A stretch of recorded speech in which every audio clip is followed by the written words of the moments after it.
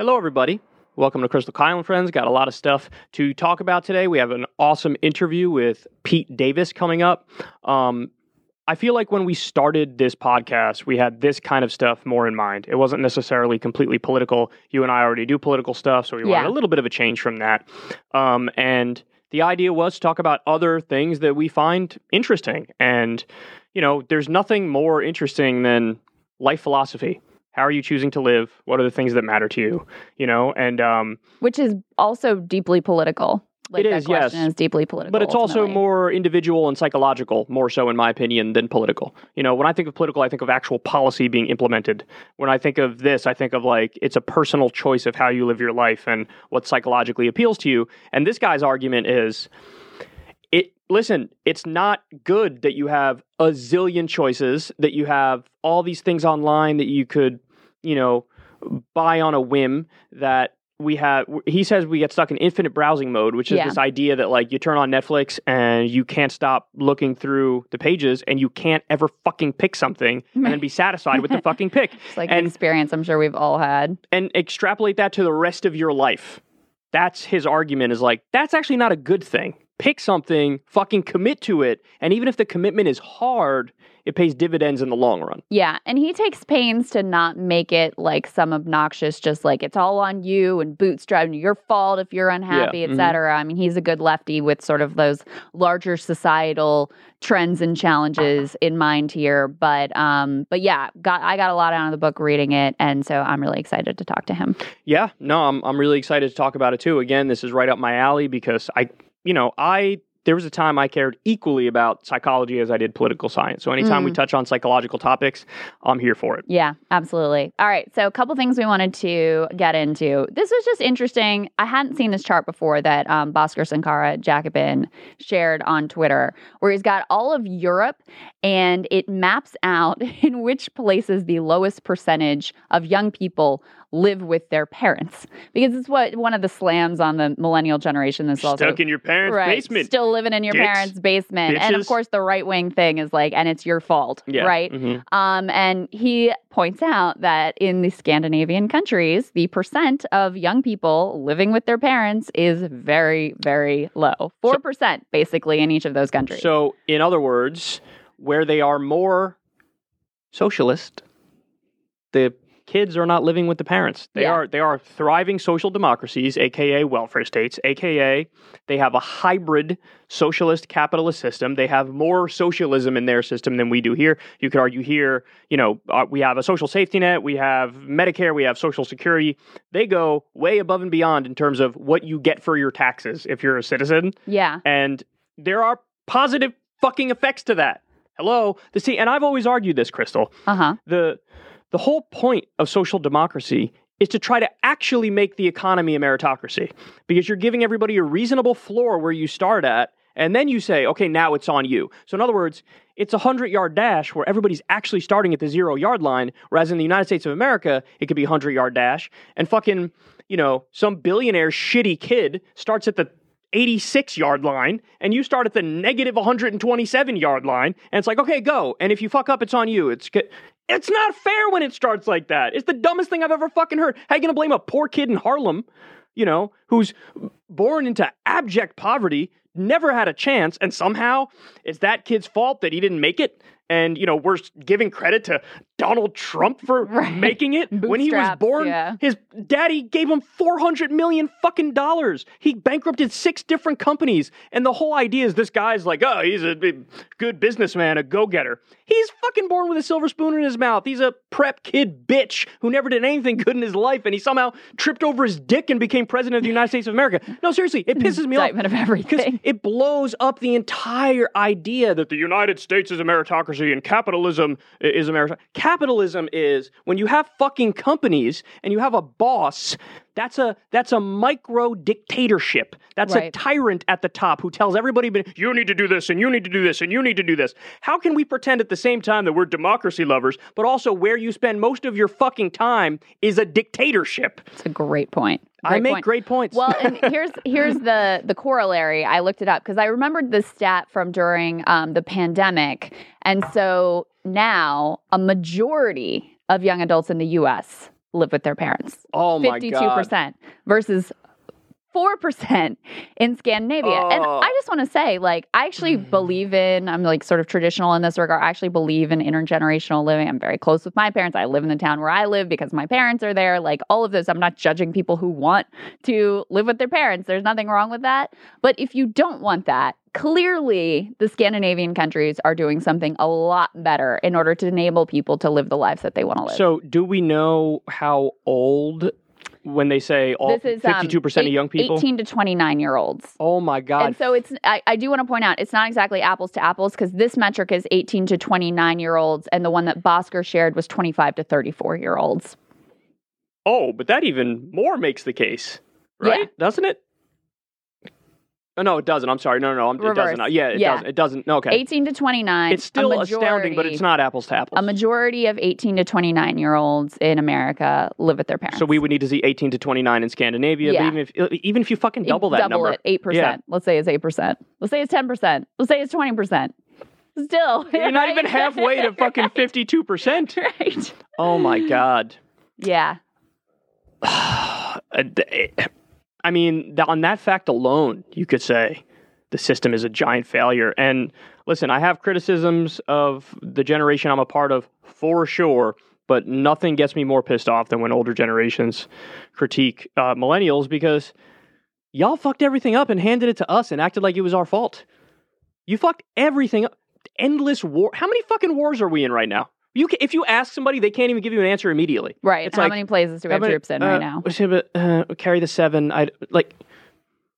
Afghanistan, Iraq. We still have fucking Somalia. I remember when I learned they were like, U.S. Soldier dies in Somalia. I was like, why? We were in fucking Somalia? Yeah. I missed the debate. Like, what the fuck happened? You know, we did drone war, so you got all these endless wars. You got a political system that is the most corrupt I've ever seen, where the Supreme Court, starting in the late 1970s, there were a number of decisions that came in where they said, money is free speech. So if you're a billionaire and you want to buy a political party or a politician or whatever, by all means, that's your freedom of speech. And so ever since those decisions have been made, now you have two political parties that just represent corporate donors and billionaires, and everything has absolutely fallen apart. Everything is absolutely grotesque. And so I think that stuff has a lot to do with how we got here. Yeah, absolutely.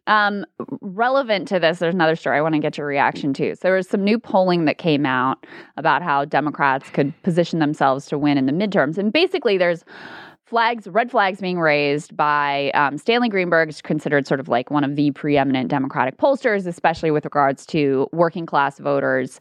And he's making the case that from what he's seeing, the Republican base, just like back in 2010, the Republican base way more engaged, way more tuned into politics, way more like sort of upset about what's going on. Democratic base, these aren't his words, they're mine. Basically, Biden gets elected, they went back to brunch, and they're much less engaged. And so this is a big warning sign for midterm elections.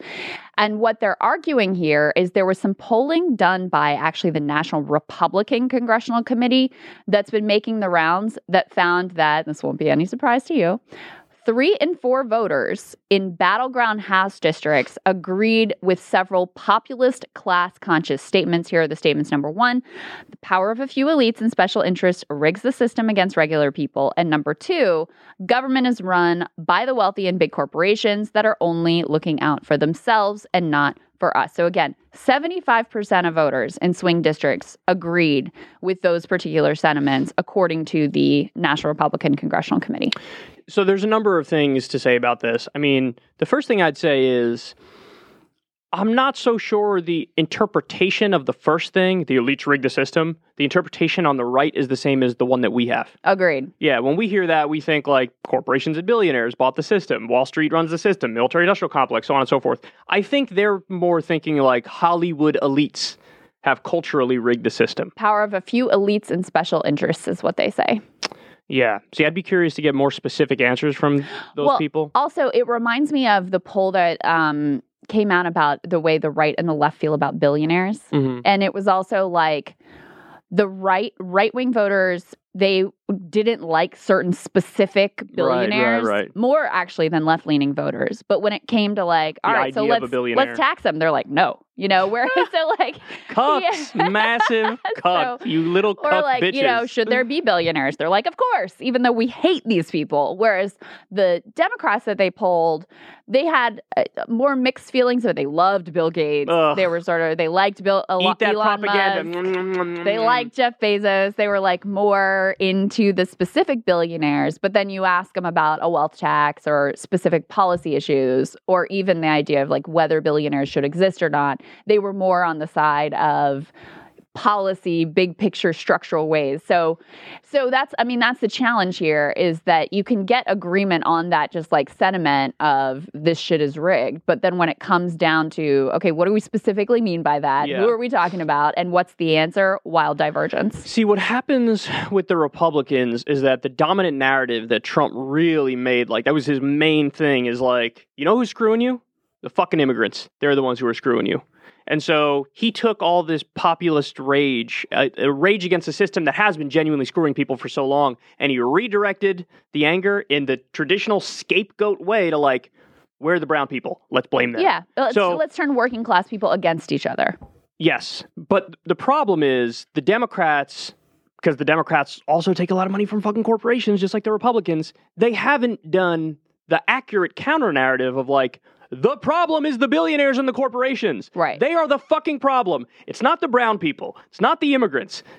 It's not. They're in the same boat that you are. The problem is the corporations and the billionaires. I'm going to keep fucking saying that until it's the duh position in your mind and you know it. Well, I think that Marco Rubio op-ed that he did about when the union organizing effort was going on down in Bessemer, Alabama. And he comes out and gives this like tepidly supportive case for why he backs those union efforts. But it was nothing about worker power. It was not in favor. In fact, he went out of his way to say, like, I, in general, think contentious relationships between management workers is a bad thing.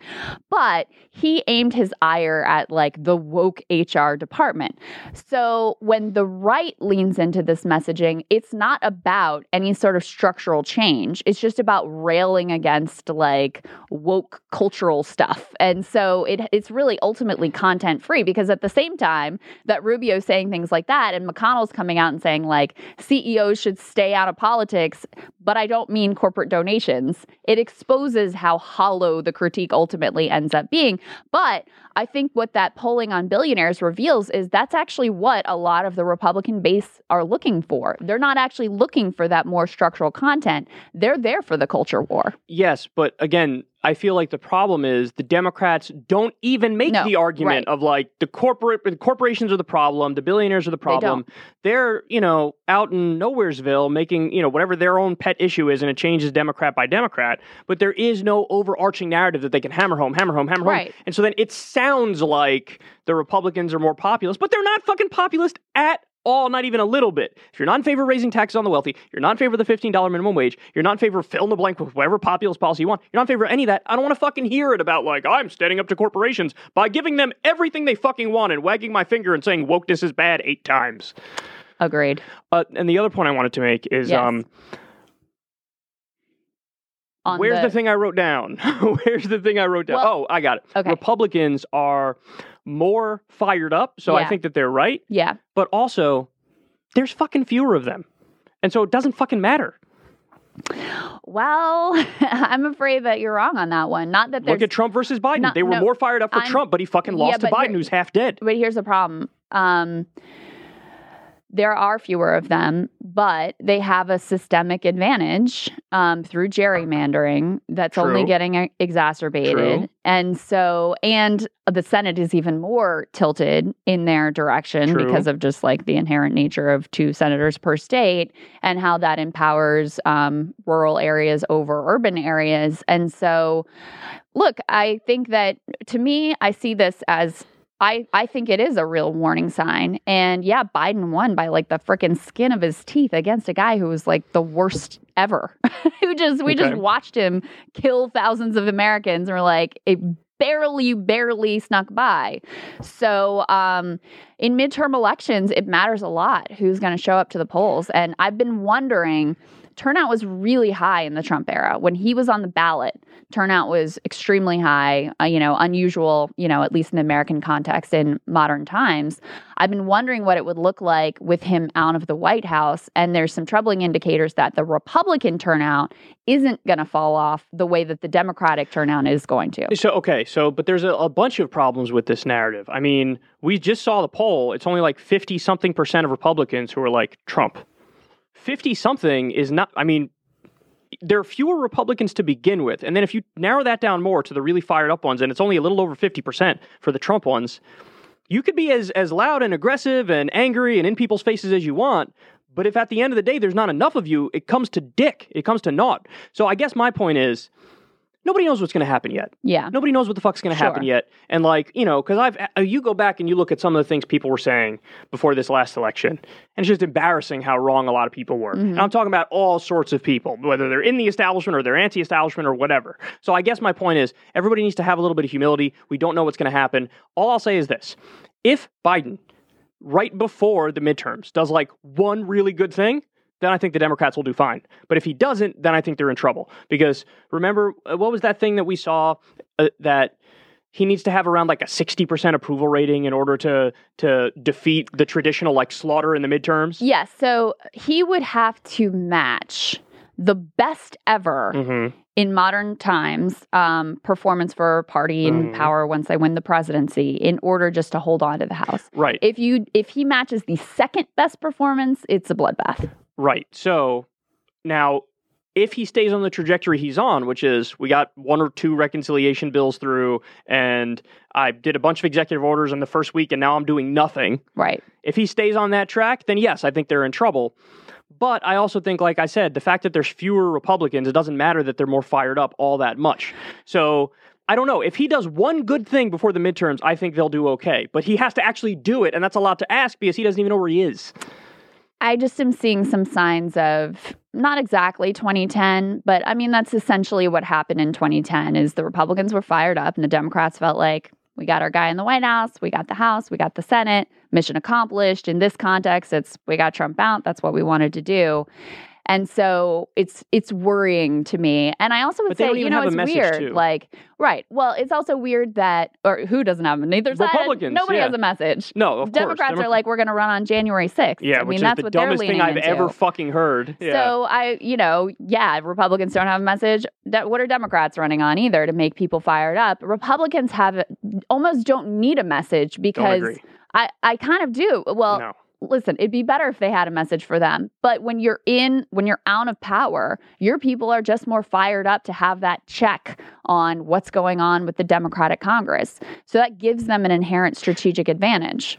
Everybody needs to have some fucking humility because in 2016, very few people saw Trump winning, and in 2020, very few people saw Biden winning. So I don't want to hear any pontificating from anybody about we don't know what the fuck's going to happen until it fucking happens. Sure. We can try to read the tea leaves, but we're so far out from it right now that it's useless at this point to try to read the tea leaves. Fair enough. All right. Should we bring in Pete? I think we should. Okay. So excited to talk to Pete Davis. He is a civic advocate. He's a co-founder of a really interesting group we're going to ask him about too called the Democracy Policy Network. And he is the author of the new book called Dedicated. Here's Pete. Pete Davis, welcome. We're so glad to have you. So glad to be here. Thanks for having me on. Let's just start with, what was the inspiration for this book? Where did it come from? Well, I wrote this book because as I was growing up, I kept getting these messages from older folks that said, basically, keep your options open. That was the moral message we were told as we were growing up. If you are choosing a job, choose a job that will help, preserve your options for future jobs. Don't get tied down with any person or place you love because there might be a better thing around the corner. And don't speak too much about what you believe in, especially online. Don't share your political views because it might close doors for you in the future. And yet, as I was looking around, first off, there's all these incredible problems we have to solve. We have to tackle climate change and racial injustice and fight for a deeper democracy. There are so many institutions that are corrupted that need reviving. There are so many communities that need to be weaved together. And none of that's going to happen from keeping our options open. The people that are created everything precious that we love today, advanced all the causes we care about, built the institutions and communities we care about, are all the people who ignored the message to keep your options open. They're the people who made commitments to particular things and embarked on long hauls for the love of those things. And so this book and the speech that inspired it were an intervention to say, there's going to be a lot of messages out there to keep your options open, but we need you and you need you to consider the alternative, which is dedicating yourself to particular places and people, causes and communities, institutions and crafts. So, Pete, in some ways, I'm like the archetype of your ideal because I'm very temperamentally conservative. And what I mean by that is I like order, I like schedule, I like commitment. In fact, the idea of not having the commitment is scarier to me than having the commitment. So in some ways, I'm the manifestation of the archetype of your ideal. But I will say that in some ways in my life, it's definitely been a positive thing. When I started Secular Talk, and one of the things that kept me in the game and made the show blow up is that I was super consistent. I was just always pumping out content. And so that's just like a personality trait and a character trait that it's hard for somebody who doesn't have that to overcome me because I'm just showing up every single day. So on that alone, like I agree with your thesis, but then I think back to like before I had Secular Talk and I was selling cars, and I distinctly remember thinking to myself, I'm resigned to doing this forever. And like the thought was, well, this is safe. I have this thing. I can make a paycheck doing this thing. My father was in the same field. And like, I just sort of resigned myself to it. So in some ways, the temperamental conservatism and the commitment, it was good in some aspects of my life. And then in other aspects of my life, it was absolutely abysmal and probably added to me being depressed. So how do you respond to that? Yeah, part of the first chapter I have in the book right after the intro is about giving browsing its due. The subtitle of the book is The Case for Commitment in an Age of Infinite Browsing. And in some ways, infinite browsing is the boogeyman, the feeling that you're not going to dive into anything. And it's important, in that chapter, I talk about the joys and pleasures of browsing. It's important to have times in your life where you're very flexible and you in our parlance, you are chill about things, and that allows you time to explore. You also, in that spirit of exploration, it's important to, the most important part of that is that spirit of exploration can help you find your authentic self and shed any inherited or involuntary or inert commitments that don't really speak to you. And finally, in that flexibility and in that search for authenticity, you can experience a lot of novelty. It's a whole lot of fun to just browse around. But the message of this book is that if we stick in that browsing spirit forever, there's all this good. It can get you out of this job you might not have wanted to be in forever, that you might have been stuck in inertia for. But if you then quit that and then don't kind of commit to anything else, if you're stuck in the hallway of life or stuck on the menu screen of life, that flexibility, all those pleasures can be haunted by pains. So that flexibility can curdle into choice paralysis, the feeling of jumping from thing to thing and thus not being able to be satisfied with anything. That novelty, eventually you do all the hot new things, you do all the quick adventures, all the things worth taking, Instagram pictures in front of, but you never get to experience the deepest types of novelties, which are the novelties of being 5 years into a project, or the novelties of becoming an elder in a community, or the novelties of celebrating a 10th anniversary or mastering your craft. And finally, that search for authenticity, the perfect thing that fits my individual self, it eventually can curdle, you can risk curdling into what Emil Durkheim called anomie, this kind of spiritual isolation, this feeling of having no community that satisfied you, and thus you have nothing to orient your life or give it meaning, not the pain of losing a game, but the pain of there being no scoreboard because you never got together with anyone to be part of a game. And so the book is not a dogmatic, never quit book. It's a book that says, let's talk a little bit about the fears that are preventing you from jumping into long hauls. Let's talk a little bit about the pains you might face if you never overcome those fears. And optimistically, let's talk about the gifts on the other side of those fears, which is purpose and community and depth and impact and joy, frankly. How do you know when to switch from infinite browsing mode and evaluating your options into commitment mode? Like, how do you know when you've found the thing that is the thing you should commit to? How do you distinguish between the car dealership time and the secular talk time? Yeah, I have a section in the book about how commitment has its own momentum. And so the first part of, a commitment journey is you have to make you have to discern. And one thing I talk about a few different ways we can discern choices. So one is just the classic one we know about, rational choice, pro and con lists. And I actually talk about the invention of the pro and con list. Ben Franklin actually invented it in a letter in the 1700s. But a part that we don't appreciate in our overly analytical society is there are other ways, which are, talking about the cultivation of values. And one of the ways we talk about cultivating values is a really practical way is to start collecting heroes. Read biographies, watch the biopics about people, watch the documentaries about people's lives, reach out to that elder in your community or out there in the country that intrigues you. Write the email to Noam Chomsky or something, and start. Once you collect heroes, the heroes that inspire you, that turn on a light inside of you, that spark the divine in your heart, they're revealing to you what your values are, and you can start asking your hall of heroes in your head, is this something you would want to do?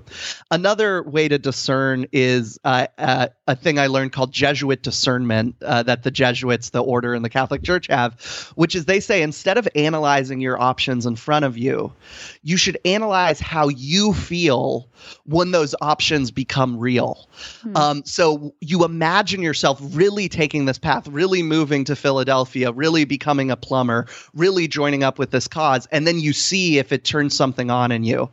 And that hints at what we really have to do to make a commitment, which is you have to dive in first. You have to take something that you're not very sure about and kind of fake it till you make it, pretending, okay, let's say an example like joining the DSA or something. Go to a few meetings, and instead of being in analytical mode at the meeting, like, do I like this? Does this fit me? Be in, I'm going to just try this on for size mode, or try on for size, being friends with a person, or try on for size living in a place, or try on for size joining up with a civic group, religious group, different professional group, and seeing if it turns something on in you. And then if it does, and you keep going deeper, it'll have its own momentum and take on a life of its own. So many of the long haul heroes I interviewed for the book, I interviewed about 50 for the book, they told me, I dipped my toes in, I liked it, I tried again, and then I woke up 3 months later and I was like vice president of the group, or I was finding myself doing it every day. And so you have to give it a shot to pull you in. And that's one of the messages of the book. Yeah, I like a lot of the things you said there. When you said commitment creates its own momentum, that definitely rang true. That, when you start doing whatever the thing is that you really enjoy, when you know, like it's almost like there's never a second thought. It's just like, this is the thing. And so you don't look back, so that rang true. And when you're talking about like infinite options leading to paralysis, that also rang true in a more trivial sense to me, because I ate at the Cheesecake Factory yesterday, and they had I love the restaurant, example, and yeah, they have so many good things on the menu that I'm like, I can't fucking pick. Like, what am I supposed to pick? Because everything is good, and I almost would rather have like 3 options that are okay and pick from them than like 1,000 options where I feel like there's no way I can narrow it down, because I'm always going to be regretting, whatever I get at the Cheesecake Factory. Maybe I could have had this other thing, and maybe that thing would have been better. But my question is, apart from all that, how important is community in somebody's life versus fulfillment as an individual? Or are those things even at odds? I think they're totally connected. So, I talk about in the book the 3 fears of commitment and the 3 gifts at the other side of them. So, and community and individual purpose are some of the gifts, which I'll get to. So the 3 fears that I think are standing in our way from these gifts are, one is the fear of regret. We fear that if we commit to something, we're going to wake up 10 years later and wish we committed to something else. Another classic one is the fear of missing out. You fear that if I commit some of my future self, I can't be everything everywhere with everyone doing the hot new thing. And a special one for people our age, it's fear of association. We fear that if we join up with something larger than ourselves, it'll threaten our identity or our reputation or our perfect, authentic individual self that we thought we were, because nothing out there in the world is going to fit us perfectly.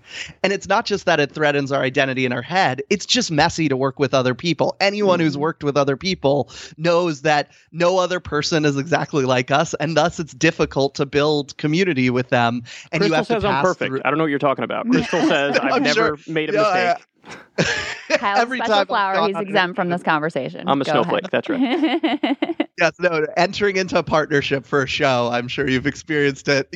They say it's from getting 200 people to getting 2 people aligned is a valley of discomfort before you have the comfort of community. But the reason I bring up these fears is those are stopping us from commitment. But on the other side, look at what's on the other side of each. If you get over the fear of regret and you pick a room off the hallway or pick a movie of life off the menu screen of life, suddenly, you feel this pain of closing all these doors, but slowly another message starts growing inside of you, which is the power of purpose. I'm the one who's become inextricably linked to this choice I've made, and it gives a lot of meaning to my life, individual purpose. On the other side of the fear of missing out, you worry about missing out on the latest party or the latest novelty because you are locked in on, we're recording this on you're locked in on the time you have to record things for your show every week, and you can't be everything everywhere with everyone. But you get the sweetest novelties of all on the other side of long hauls. Like I mentioned, celebrating your 5th anniversary, having a big audience, becoming an expert in a craft. And then most importantly, when you overcome the fear of association, when you leave the security of isolation, there's a certain security in isolation. But when you leave it to start doing community building or institution building or joining together in a cause, you pass through a valley of uncertainty and discomfort when the community building and working out the kinks is happening. But you get to the other side and you have more security, more empowerment, more comfort, more joy than you've ever experienced when you're in a tight community. And so that's what's waiting for you at the end of these commitments. And I specifically wanted this book not to be another rise and grind self-help book that's all about you individually. All of these commitments, I say, commitments to causes and places and projects and maintaining institutions and crafts and people. It's all about bringing you outside of yourselves and joining in relation in community with things larger than yourself. And out of that comes purpose and depth and community and eventually joy. Your book is targeted, and obviously it was inspired by a commencement speech you gave at Harvard Law School. So it's targeted mainly at a younger audience. And I think you make the case, and I would buy into this case, that younger millennials especially and Gen Z are more engaged in this sort of like culture of infinite browsing.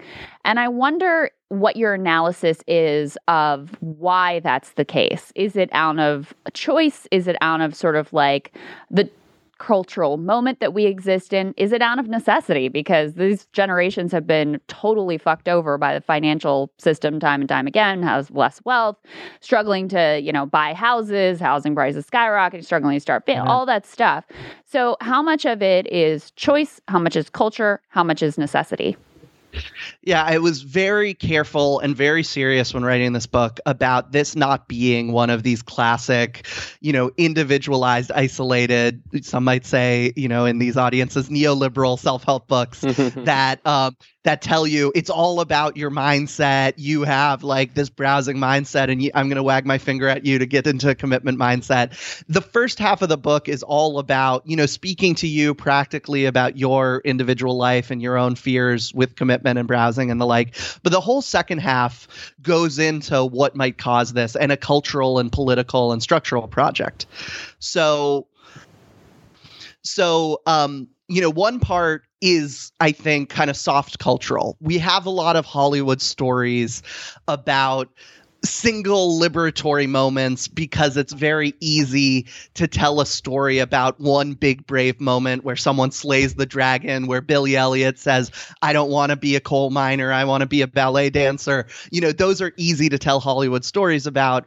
It's harder to tell Hollywood stories about I marched for 30 years, going to a lot of meetings, having a lot of different campaigns to achieve something or grow something or build something. You can't have a whole Hollywood movie be a montage. So part of it is culture, that we have a lot of stories about singular moments and not enough about commitment. But I think there's hard political and economic parts to this story too.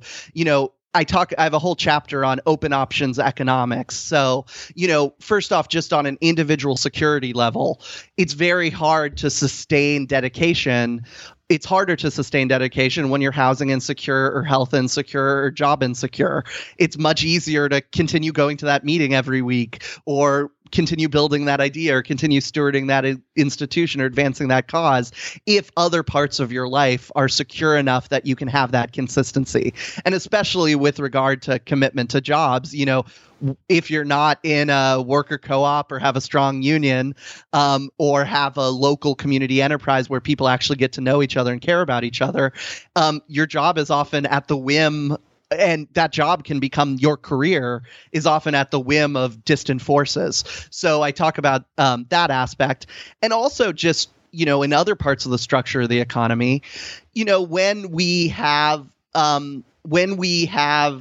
culture of uber financialization where any given thing, any given firm can be thrown into a bag of mergers and acquisitions and rearranged, when the power of money is creeping in on other institutions that you could be committed to, like journalism or the university or school, other things that often could have been like stable, mission-driven, stewarded institutions suddenly become a plaything of finance. That's a problem.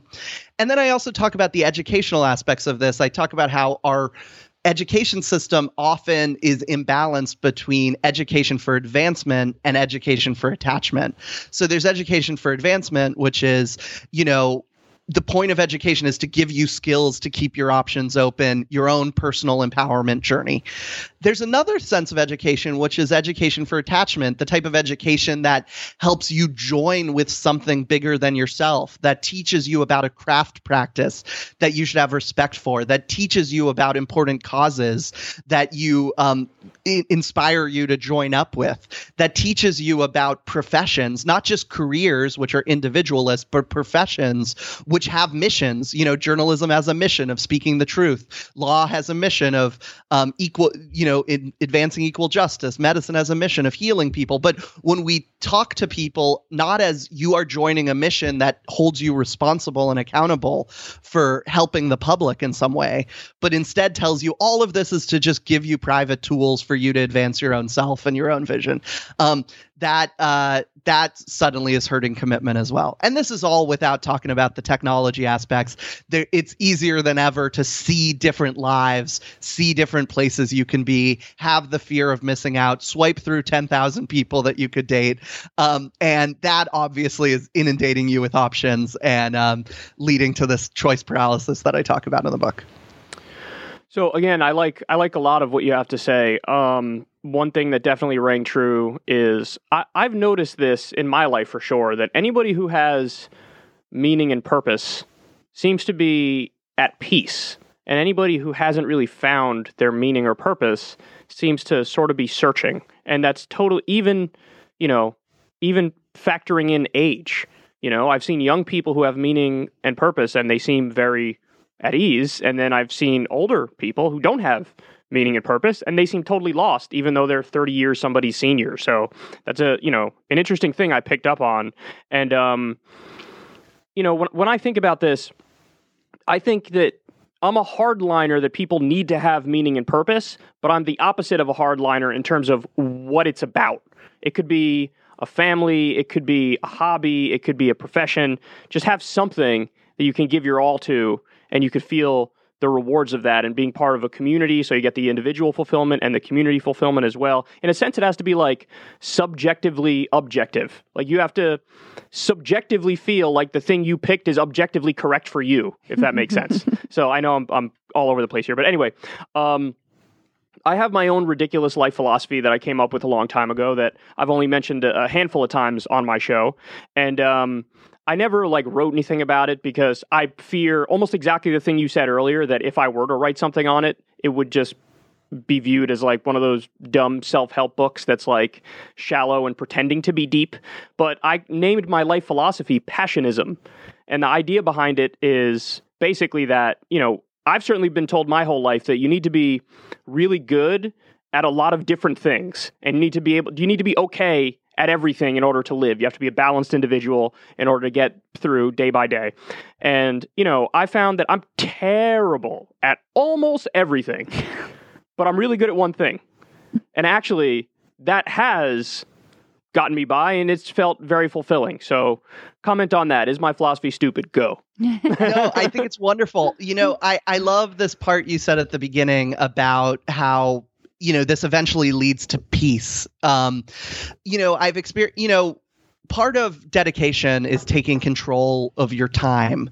So death controls the length of our days. We don't know how long we're going to live. We have a little bit of control, maybe being a little healthier, but who knows? The world is random. But we control the depth of our days. And the experience, from the micro level of their day-to-day to the way they think about their meaning in the universe, the long-haul heroes that I interviewed totally experience this peace because when they take a cosmic bet on longer strands of time, they layer on more and more, if you're of the religious sense, you could say holiness. If you're of the kind of secular sense, you could say, magic in your life. They layer on, they experience deeper and deeper purpose. The deeper they go into their commitment, the closer they get to their community, the deeper they connect with the cause that they're part of, the more they feel part of an epic story of the institution that they're stewarding. The more time they add to something, the more beautiful it becomes. And the deeper they go, the more of that specialness they find. That their depth and their commitment makes the ordinary extraordinary. Going to a boring meeting, if it's part of this story that they've been part of, feels layered with all the meaning of all the other meetings they've been to, and suddenly the meaning isn't boring anymore. An example I give that's a kind of a goofy example is you talk to a super baseball fan and you take them to a game and someone, throws a pitch. And if you're not a baseball fan, you're like, oh, that was just a pitch. And, the baseball fan next to you laughs to themselves and they go, oh my gosh, he just threw a change up. And then the batter, it was kind of a joke because in the ALDS, 4 years ago, he threw a change up to that same batter and he missed it. So it was this reference that it's because he's gotten so deep into baseball. Yep. He suddenly sees this pitch as a kaleidoscope of meaning. And that's what all commitments are. When we're deep, I'm in political causes and I've been, following the left side of the spectrum for a long time. A speech is not just a speech. Every single sentence in one of these speeches is layered with a meaning of all the expertise I've built up, all the moments in the history of this cause that have built up. What does it mean when this politician says something or this activist says something? So I totally resonate with you. The line I put at near the end of the book on this is Mother Pollard, this major activist in the this kind of elder community member in the Montgomery bus boycott. At the end of the bus boycott, over a year of boycotting the buses in the 50s, she says, my feet is tired, but my soul is rested. And that's what so many of these long haul heroes feel. They're more exhausted than the rest of us, but their soul is rested. And I so that totally resonates. And the type, even if, there's a recent book that came out called Range that says, there's a worthwhile to dabble in things. There's that internet meme that goes around, specialization is for insects. I want to be able to, fix a car and plant a tree and whatever. And I think that's important too. But this book is for the people that want to take the bet on that it's okay to go dive in and get rooted really obsessively into one thing. Yeah. And don't let people be naysayers to that. Yeah. Be a one-trick pony, ladies and gentlemen. That's what I am. I mean, I take from it a sort of balance, right? You have to know when the thing is right to commit to, when it is that passion project that's going to bring meaning versus like when it's the miserable situation that you actually should extricate yourself from as quickly as possible. You have an important concept in there that's one I've been thinking a lot about recently, which is, we have won, and Lord knows there's a lot more work to do in this regard, but we've won a lot of important civil rights battles that give more and more people increasing liberation.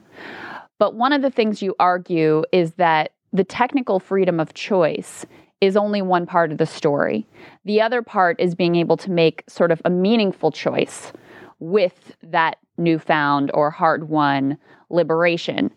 And so I do think, we go over the stats all the time. I just was looking recently at opioid death rates spiked again last year, largest numbers ever. Suicide, these diseases of despair. I see all of that as a kind of crisis of meaning. And so to me, you're offering a lefty answer to that crisis, which flies in the face of a more retrograde answer, which is like, let's go back in time when women did this and men did this and everybody knew their place and that was safe and secure and people had meaning in their lives. Let's just go backwards and go back to that time. Just speak to some of those concepts, Pete.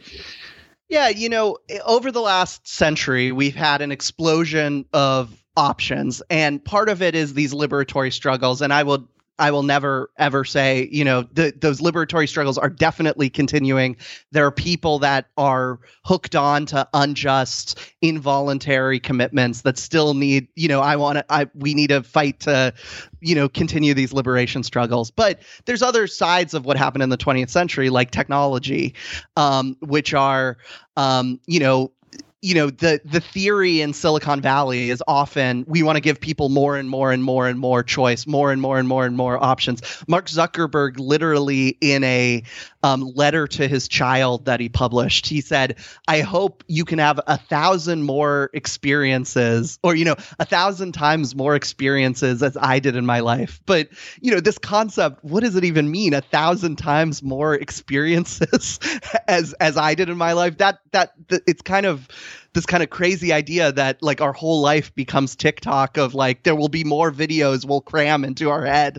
And when he says experiences, he means literally like VR images and audio. It's not like an experience of connection or something. And so we have this explosion of options. We've had, there's this feeling of kind of liberated from inherited commitments. And now we get to choose. We come out of the locked room. We're in the hallway. And we've learned the art of, building technology that leads to more choice, deconstructing why in certain institutions should be, dissolved. We've learned many of these liberatory virtues, but after you're in the hallway, the thing the goal is not to sleep in the hallway, live in the hallway. The goal is not we're not forced to have movies and now we get to have a menu screen. The goal is not to live in the menu screen. The goal is to eventually pick a movie or eventually with your own authenticity through your own voluntary choice, dedicate yourself to something, pick a room off the hallway. And to that, even the liberation struggles that we care about need that dedication too, because this kind of consumer choice attitude is never going to advance the continued cause of fighting climate change or deepening democracy or achieving racial justice, because all of the people that led to that liberation were people who were dedicated and didn't say, I just want to wallow in my freedom. And the other thing, Pete, just to kind of piggyback on that struck me in your book, you had a great turn of phrase. It was like we're all sort of like cogs and consumers, and interchangeable cogs and consumers. And it made me ask the question of whether look, for capitalism, us being in infinite browsing mode is amazing. I mean, even if you just use that technical example of Netflix, like if we're just on there browsing indefinitely, that's an amazing thing, and never settling, right? And always coming back. Maybe this one's going to be the one. Maybe the next one's going to be the one. And so do you think that is the case, that capitalism sort of creates infinite browsing or incentivizes infinite browsing as a way to keep us unsatisfied consumers, always looking for the next product or experience that's going to bring us that meaning that's been like sucked down of society and sucked down of our lives by that capitalist financialized system? Well, I think it's baked into the logic of the message, because if you need to kind of continue your revenue streams forever, you don't want to, sell someone one thing and them to be satisfied for 30 years. You want them to constantly be coming back and feeling like they need to upgrade. Apple has perfected it. If you have an iPhone 6 and it's perfectly working, you're made to feel like you should have an iPhone 7, then an 8, then a 9, then a 10. Repeat that across so many firms. And the whole point of, marketing is to induce, it used to be, there are times where it was just informing you of products that were out there, but then it made a switch and got revved up to being inducing feelings. You have a disease, you need a medicine. You are ugly, you need makeup. You're feeling empty, you need this thing.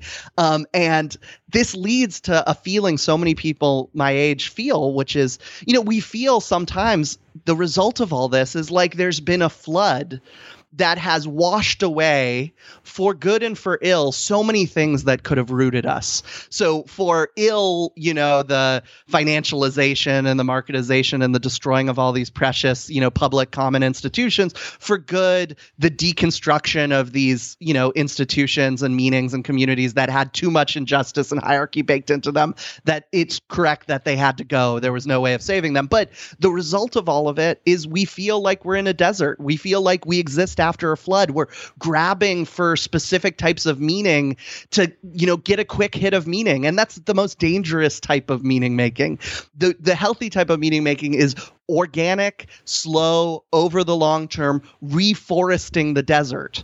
That's the message I want to give at this book, is that we can pine for the past before the flood, which I think is unjust and wrong. This world of maybe meaningful, for some, involuntary commitments. We can surf the waves of this, of this, lost time and just try to get as much experience as we can.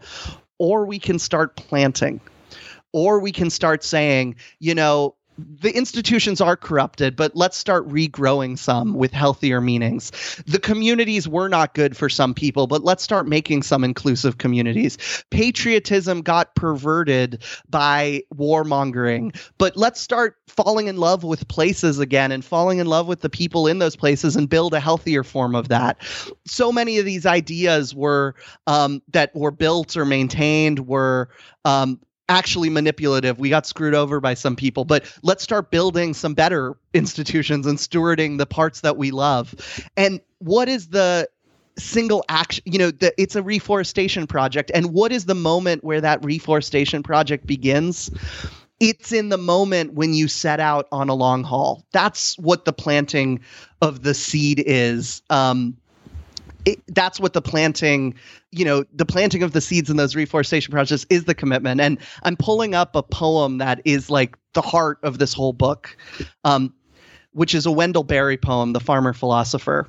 He says, "In the dark of the moon, in flying snow, in the dead of winter, war spreading, families dying, the world in danger, I walk the rocky hillside, sowing clover." That's the message of the book. So many people feel like we're on the rocky hillside and we can throw up our hands and say nothing's ever going to change. We can be delusional and say, oh, if we just have the one giant march in the streets, or if this one candidate was elected, it would fix everything, which eventually will curdle into throwing up our hands and being cynical because it won't work. That's one option we can choose with the rocky hillside. Some people can be nostalgic and say, oh, I remember when this hillside wasn't rocky and it used to be covered in clover. That's another option. Or we could say, now's the time to sow. And the act of that sowing is overcoming our fears to dedicate ourselves to causes and places and ideas and institutions and crafts and, most importantly, people over the long haul. So I feel like we can't have the conversation about meaning without bringing up the elephant in the room, which dominated, notions of meaning for so long, which is religion. And it's interesting because I could see the argument being made from either side of this. The argument that, well, religion doesn't really provide meaning. It's the opiate of the masses, as Friedrich Nietzsche said. Or you could argue, and many people have, that no, it was like the scaffolding that kind of held society together. And, I'm a deeply secular person. Name of my YouTube channel is Secular Talk. So clearly I'm a non-believer. But is there a point there that religion filled the role for meaning for a long time and it was sort of a glue that held society together, and now with religion no longer being anywhere near as prominent in modern society, people are looking everywhere for meaning and coming up short? Not to say that religion was a sufficient answer, because it wasn't, but are people looking in all the wrong places now for meaning, and that's where we get the infinite options and, people can't stop filling their time with bullshit? One thing that's not talked about a lot, so religious communities were, it's above my pay grade and above the book's mission to kind of allocate, should we be religious or not? It has some religious, I interviewed long haul heroes that were atheists, but were totally and completely alive with meaning. And I also interviewed other religious people and, interviewed a priest and a nun on, their journey through their religious commitment. So it's all in there. One thing I like pointing out is we hear about the decline of religion and the increase of secularization, and that's part of the story of declining and the daily experience of meaning. But as has been shown by, Bowling Alone by Robert Putnam or Diminished Democracy by Theda Skocpol and a bunch of other folks who have written about this, all types of communities of meaning have been in decline over the last decades. The amount of people, part of this book's kind of like this hunky-dory mid-century spirit of, you might get your most extreme version of your most pungent version of existential meaning at a religious community, but you get kind of a microdose of that at a normal civic group, like a normal bike activist group when they feel like they're fighting for a bike lane because their friend who died. There's a little bit of that, there's a dose of meaning in that. There's a dose of meaning in the PTA. There's a dose of meaning when Gabriela Grajeda in my book continues the Bolivian dance troupe to another generation. There's a dose of meaning when Mickey Raphael, who I interviewed for this book, plays harmonica for Willie Nelson and is stewarding, the craft of harmonica into the new century. There's a dose of meaning when Irene Lee starts a locally sourced restaurant in Boston called May May. There's a dose of meaning when Evan Wolfson did his 32-year walk to fight for marriage equality. All of these are meaning-making projects, and part of what I feel like was my journey of discovery on this book is the discovery that there is a meaning-making aspect to all acts of commitment. I talk about the word dedication as having two meanings. One meaning is to work at something for a long time. She was dedicated to the project. That's something you would say. But it also means to make something holy. They dedicated a memorial. They dedicated a church. They dedicated a synagogue.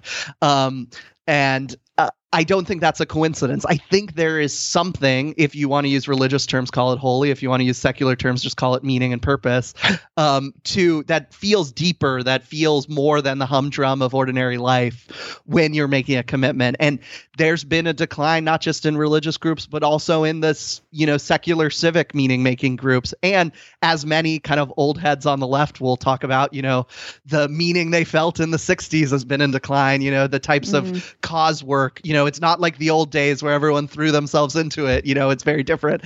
And so I think there's been a lot to this beyond just secularism. So just to follow up on that real quick, though. So is the argument that micro meaning at the micro level, if you develop meaning, that's going to bring the purpose, the fulfillment, the joy, the peace?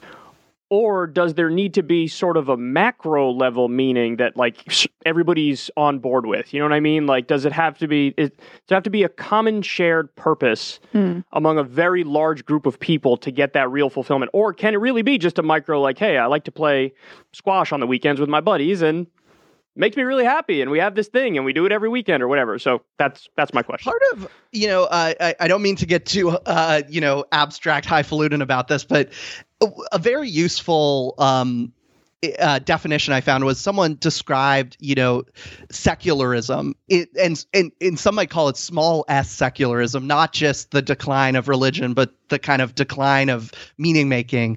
They said it was the transition from the constellations of meaning being outside of yourself to being inside of yourself. So, instead of there being a set of institutions and cultural moments that, I call them constellations of meaning, like, every single incident of this is like a star in the sky. The fact we use this phrase, or the fact we have this flag, or the fact we have this holiday, or the fact we have this rule, it comes together into a constellation that guides the individuals that, take seriously that constellation. Religions do that, but also, the Kiwanis Club or the NAACP, or subcultures, like you hear punk rockers talking about what is the meaning of punk, that's not punk or something, that's not hip hop or something. There's any type of culture making is a putting constellations out there that other people can share in being oriented by. And the process of that falling apart is the process where, we lose the virtue, many of those institutions that built those constellations start crumbling and falling apart or being deconstructed. And we as individuals stop feeling comfortable orienting ourselves to a constellation outside of ourselves. Some have called that like small s secularization. And so part of why I bring this up is to say, you can have these personal commitments that give you private meaning, but the message of this book is actually to join up with others, even in like a craft. You can join up with a craft by learning it all on YouTube videos, but the message of this book was actually get you out there and join a craft practice, join the others that are doing Brazilian Jiu-Jitsu and be part of the constellation of meaning of Brazilian Jiu-Jitsu, or the constellation of meaning of the improv community in the town, or the constellation of meaning of, being part of the DSA instead of privately just having opinions, and to yourself. And a story that might help with this is there's the story of Wendell Berry tells of this bucket. It's a bucket on a post, and it's on his grandfather's farm. And the bucket's been there. No one's touched it for like 10 years. Someone forgot about it. They hung it on a nail on a post. And over time, feathers fell into the bucket, and bugs climbed into the bucket, and leaves fell into the bucket, and, creatures died in the bucket and then decomposed. And over time, what came inside of that bucket, you look inside of it, and it was rich earth. It was soil. And that soil is a thing that, can be used to create life. It's like the ground on which someone can flourish. And Wendell Berry tells this story of this bucket to say that's exactly what culture is. Culture is when songs and memories and lessons and turns of phrase and rules of thumb and good wisdom fall into a place and slowly composts and becomes the earth in which someone can grow. But here's the thing. The only way that works is if someone is there to be the bucket. And so we need people to be the stable buckets out of which culture is built, and out of which we can find meaning in that culture. And so I really don't think this can be a private thing. I think it needs to be shared. I love how much you love Wendell Berry, first of all. But second of all, embedded in the book it's really a philosophy of life and how you want to spend your days. You made the comment that, we don't have control over exactly how long we live, exactly the number of days that we get, but you do have control over the depth. So let me ask you on a personal level, like if your life ends, whether it's tomorrow or 70 years from now, what do you want to be able to look back and say in order to feel like I lived my days in a way that I'm proud of, that I feel good about, that I feel satisfied with. I left whatever mark I wanted to on the world and the community. How would you think about that personally? Personally, yeah. Well, I'm very happy. I had a major thing happen in my life, which is I got married while writing this book. And while writing this book, moved back to my hometown and have decided to kind of put roots down here and be part of this. So the most important things are going to be being a good member of my family and husband and friend and neighbor and part of this kind of local community that I'm part of. On a political level, I'm setting out on this long journey to, my project that I care about is deepening American democracy. I'm really concerned about the weakness of American democracy, not in the kind of thin centrist sense of the term of, there's just kind of issues with voting and elections, but in the largest sense of the term, people not feeling like we can co-create our shared world, our economic and political institutions being closed off to the participation of the many. And my hope is over the next decades, I can churn away at that and do what Max Weber called the slow boring of hard boards, at that cause of strength, building policies that strengthen people to participate in our democracy and open up, institutions of power to the participation of the many. And that's what I'm kind of that's the door I'm choosing off of the hallway. And we need people to kind of line up into all the different doors of all the different causes and community and community building and institutional revival causes over time. I tell the story. I love the point of looking back. I tell the story in the book of the abolitionists celebrating. They held a party when the Emancipation Proclamation was passed in Boston. There were two major parties where all the abolitionists came. And I tell the story of going through the rooms and how joyful they felt on the day that the Emancipation Proclamation was signed by Lincoln. Old enemies were hugging. They were playing, they got orchestras to play hymns. Frederick Douglass gave this barn burner speech. People were throwing their bonnets in the air. But then as I go through the different people that were in the audience that day, I flash back and I say, Harriet Beecher Stowe 17 years ago started writing Uncle Tom's Cabin, and William Lloyd Garrison 30 years before started, the newspaper The Liberator, and Frederick Douglass started giving his speeches 20 years before. One of the reverends there that night, his father started an emancipation group, and he inherited it and continued it after his father did 20 years, he did 20 years, and then they were able to celebrate. And that's the message to all young people when I think about the causes I'm working on and all the causes that your listeners and viewers might be working on, is there is no reason to believe that these long hoped for triumphs are not awaiting us as well, but only if we commit now. And all of these, the last day that, the last fossil fuel is taken out of the ground, the last, the day that we've deconstructed another part of racial injustice, the day when the majority of firms are cooperative firms instead of corporate firms, all of these, the day when, the empire has been wildly rolled back, all of those days are awaiting us if we commit and if we are willing to put down 10, 20, 30, 40 years of our life to it. Things change, but it takes a while. And that's the message of this book. It's not that nothing changes and it's not that it happens quickly, but things do change optimistically, but we have to be dedicated. An antidote to nihilism. Lastly, Pete, tell people a little more about the Democracy Policy Network and the work that you're up to there. Thank you for that. I have to talk on the meta all the time about this book, commitments in general, but I'm always happy to talk about my own. It's this group. It's called the Democracy Policy Network. We're an interstate policy network in the sense that we are trying to raise up policies that deepen democracy at the state level. So we write policy kits about exciting ideas like public banks or prison voting or worker ownership or democracy vouchers or tenant unions or community land trusts or social wealth funds, the like, that are popping up in cities and states across the country.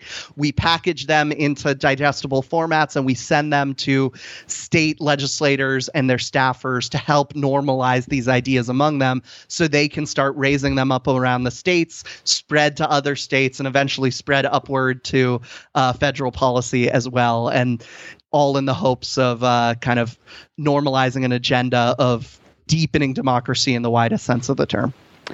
Absolutely essential work. The book is dedicated The Case for Commitment in an Age of Infinite Browsing. And I would argue, I'm sorry, Crystal, just real quick, that it's like if you want a left answer to the Jordan Peterson type stuff, this is in that ballpark. That's a great way to think about it. Which is good. I mean, people have been asking for a long time for a left answer to Jordan Peterson stuff. So this is definitely in that ballpark. So highly recommended. Everybody should check out the book.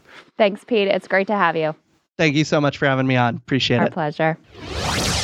So there's Pete Davis. A really interesting guy, really fascinating book. You know, like I said at the end there, I do think there's been this giant hole in the marketplace of like a left answer to Jordan Peterson. Jordan Peterson got this colossal following, and he got that following by basically playing the role of dad for a generation that didn't really have dads who were, you know, who didn't teach the right lessons, give a roadmap to success, give a way of being, explain the whys behind the way of being. You know what I mean? Yeah. And so I think that that's a thing that's desperately needed. And at times I thought like maybe I should dabble in that field, but it's just not my beat. I just like, you know, I'm too goofy, silly, too much like the kid and not the dad. You know, I'm more politically focused. And like I said, when I mentioned my silly life philosophy, there's always the fear of like, this is just going to be viewed as that stupid self-help shit. And you know what? That'd be a fair criticism. It kind of is that stupid self-help shit. It's just the shit that I happen to like and I happen to think is correct. You know what I mean? Yeah. So I don't have the grandiosity enough to pull off a Jordan Peterson thing where it's like, I'm a serious psychologist who's telling you serious things all along. I'd be making fart jokes all along. So, but I'm happy somebody's playing that role, and I hope a lot more come up because I feel like that's important. And he really was a sort of a gateway to right-wing views. That's true. And he hooked people in by saying genuinely interesting things on psychology and reasons for living and life philosophy. You know what I mean? I do. So I think, like, if you go back to Silent Generation, then you're in the retrograde, like, this is your responsibility, this is your role, this is what you're going to do. Very doctrinaire. Very doctrinaire and also very oppressive for many, many, many people. Hierarchical. Everybody has a role. Don't question it. Get in the kitchen if you're a woman. Shut up and be a second-class citizen if you're a minority. Right. But it was all white about men rule everything. your responsibility to your role and staying in your lane, and this is what it is.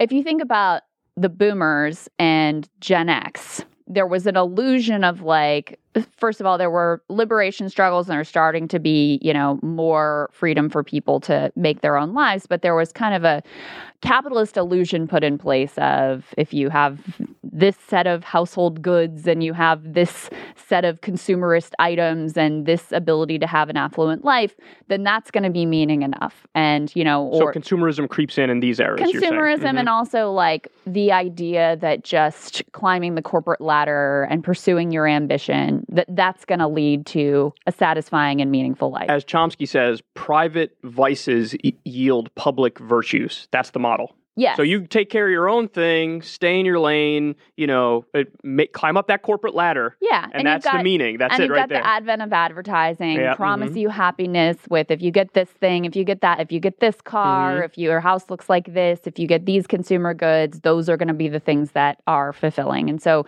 that's kind of like the gospel of that generation. And then you get to millennials. Well, hold on. Gen X is fake rebels.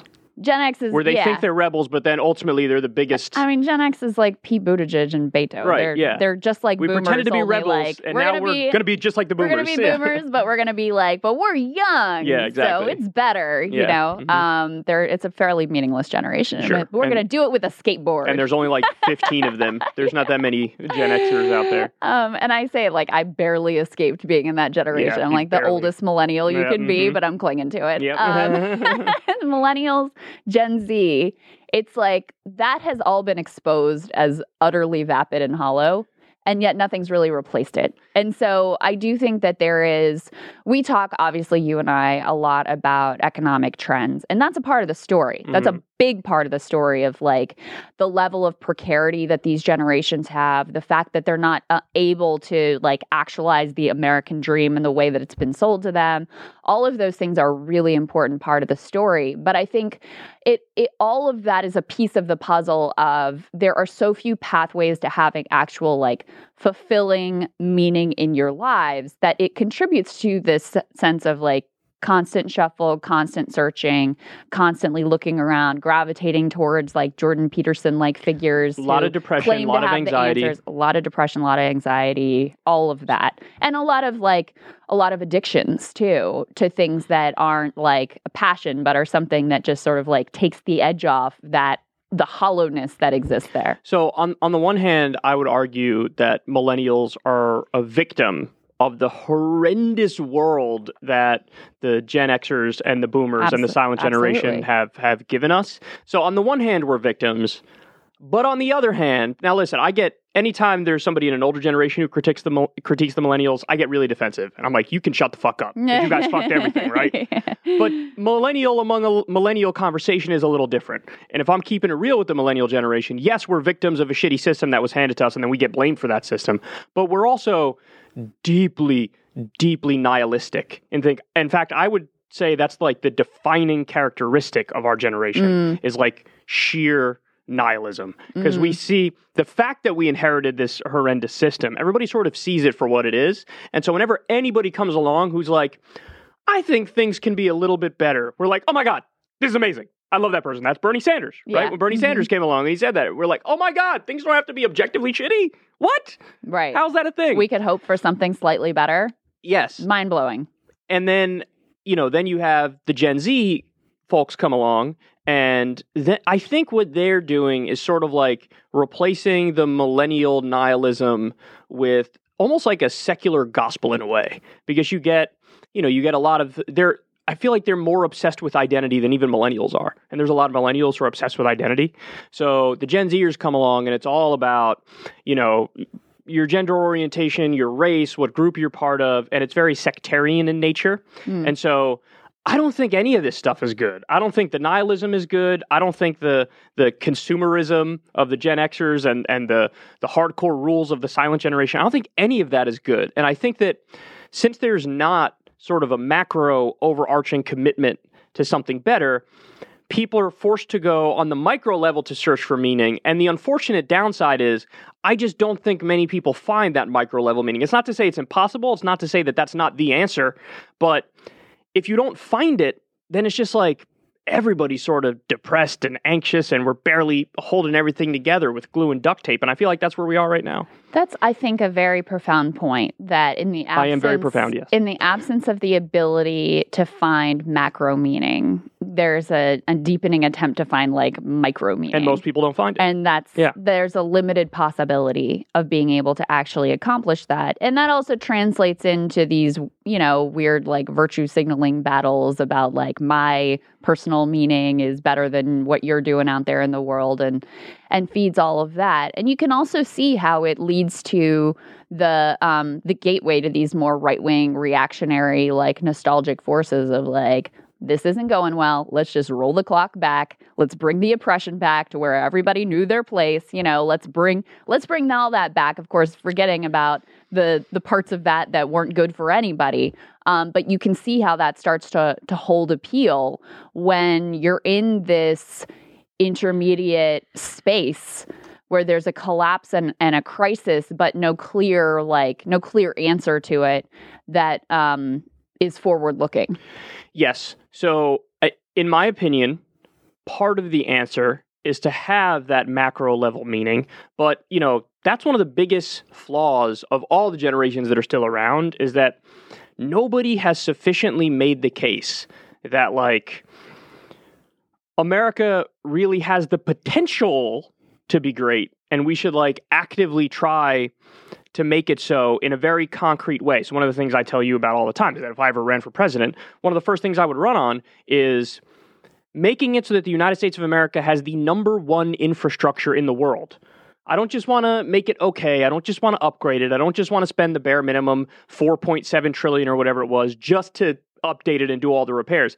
I want to spend like 10 trillion on this shit, and I want to have it so every other country in the world looks at our airports and goes, holy fuck, this is modern, this is so modern, this is so beautiful, this is so nice, new roads, new, whatever, high-speed rails, fill in the blank. I want the number one infrastructure in the world, and I want to make it so everybody else around the world is fucking jealous, and Americans are like, look at what we just fucking built. And so it's a source of pride. Mm-hmm. And so people, when they think of America, they think, oh, you mean that place that has the number one infrastructure in the world? You mean the place that has number one healthcare system in the world? You mean the place that gives the most paid vacation time around the world? So in other words, the macro level meaning, in my estimation, and maybe I'm biased because I'm a political person, but it should be political and it should be a unifying thing that brings everybody together. And then apart from that, I am a fan of like the micro level meaning. Even though it's hard for people to find, I think we should basically try to incentivize people to find it. And one of the ways to do that would be free college, for example. You're much more likely to find your meaning if you have a place to go and a place to explore ideas, and you're sort of given training to get out there in the real world. So like we need that macro level meaning, which is this American project, which, it's hard to make that argument, especially if you're on the left, because a lot of people on the left, keep it real, don't believe in a nation state. They don't believe in the idea of borders. They don't believe, you know what I mean? So it's hard to make that argument. But you need the macro level meaning, and then you need the micro level meaning, which is just the personal subjective thing that feels objective about what fulfills you. And I think that's the long run answer. But obviously it's hard because nobody has made us believe in those things at all. Well, and the challenge for Pete's argument is what you're speaking to is a policy climate and structure that would help enable people to be able to create that content and meaning in their lives, which we don't have. Yes, exactly. And so that doesn't mean you like give up and throw, oh, it's hopeless, the system sucks, so I'm not going to be able to thrive, I'm not going to be able to succeed. But it does mean that overall, as a nation, you're going to be fighting an uphill battle. It's harder. Against, a capitalist system that has just completely, incentivizes the stripping of meaning from people and places and communities in favor of infinite browsing and always wanting whatever the next thing is, and that false promise of the next consumer good, the next paid experience is going to be the thing that provides that meaning ultimately in your life. So I think that's the challenge of marrying like the individual philosophy with the policy macro level that ultimately enables that to come to pass. To give him credit, though, I think he comes close with the thing he's personally working on to getting it. I agree. I think the other part of the let's have the number one infrastructure, A++ infrastructure in the world, let's do a new deal. I think the other part to that is let's have a direct democracy law. Really lean into democracy. Actually believe in our people. But I always said this, if every time you went and voted in a presidential election, you got to vote on the 3 or the 5 biggest, most important political issues that are pressing, people would feel like they're part of the nation in a meaningful way. Yeah. And not just like it's this arbitrary place that I happen to live because I was born into it, but I really have no power. They'd feel like, fuck, I get to go vote on whether or not weed's going to be legal. And if we get the majority, we win, I liked his, or whatever. I liked his permission structure around, like, it's okay to be a patriot in the sense of loving a people in a place. And that doesn't mean that you don't like other people and places. And it doesn't mean that you like gloss over and pretend like the sins of America don't exist. Yeah. Mm-hmm. And I know he talks in the book about the community he grew up in, Falls Church, Virginia. As you know, I'm very, rooted and committed to where I grew up and where I live now. Tucson, Arizona, right? King George County, Virginia. And so I sort of liked that framing around patriotism as well, because I think that's something that the left struggles with at times. Yeah, I agree. It's hard to make the argument that we should make something great if the immediate response is like, well, why can't we do that for everybody? And it's just a matter of practicality. Like, I think that's why he said he focuses on the states for democracy stuff. Yeah. And I think his argument would just be, it's easier to organize at that level first. It's hard to, you can't just skip local, state, federal, and go right to global. When it's like, like you got to aim low, you know what I mean? Right. You got to start somewhere that's reasonable. And so, that's why the whole idea of trying to make our infrastructure the number one infrastructure in the world is appealing to me, because, if you have a compelling enough speaker and you have a political movement that's strong enough and deep enough, we could actually get that done, or we could get people in positions of power who believe in that vision, or people who believe in a direct democracy law at the national level. And so, yes, I think we don't have that macro level meaning in place, which makes it harder for people to find that micro level meaning. And so then, we're still feeling the effects of deep nihilism. And listen, it's fucking merited. It's merited. Yeah. People have a hard time envisioning these things breaking through. And I have nothing but sympathy in many respects. I consider myself lucky that I found micro level meaning. Well, you know what Obama would say? Don't boo, vote, because that's solved all the problems. The next corporate hack who's in power will solve the problems. They're going to be the Don't worry. ones to fix it. Don't worry, guys. Fascinating guy. Again, the book is called Dedicated, and I highly recommend you pick it up and check it out. And I really got a lot from it. And everybody, subscribe to Crystal Kyle and Friends on Substack. $5 per month. It gets you every single video of the show on Friday, right when it drops. That's a day early before everybody gets the audio. And so if you want to support the show, check it out. And subscribe to Breaking Points. That's right. CrystalAndSaagar.com. Go there, subscribe. Subscribe to Breaking Points. Crystal and Saagar, they're leaving they were under the wing of the Hill, and now they're leaving the Hill. And everybody said, listen, do you want to be part of corporate media, or do you want to be part of new media? Do you want to be independent, or do you want to not be independent? And they answered the question resoundingly. We would much rather be independent. And listen, it's a risk. They were getting steady paychecks before. Now they're not. So help them out. I mean, they're new to this thing, and they don't want to feel like leaving a corporate organization was a bad thing. So definitely believe in you guys. Go subscribe to them. And also, if you get us more subs on Crystal Kyle and Friends, if you get us past Barry Weiss, then you get a video behind the scenes of... And it's going to be an amazing video. Yeah, of everything that goes on behind the scenes here. You'll see what Crystal and I do before the show. You'll see the studio and all that stuff. So it's a nice little extra perk for people who subscribe on Substack and get us ahead of Barry Weiss, who in no fair universe should be ahead of us. Indeed. It gives lie to the whole idea of a meritocracy, that fact right there. The fact that she's even on the list of... whole lie. The fact she's even on the list of like the top political things on Substack is disgusting. All right. And with that, thanks for watching, guys. We'll see you next week.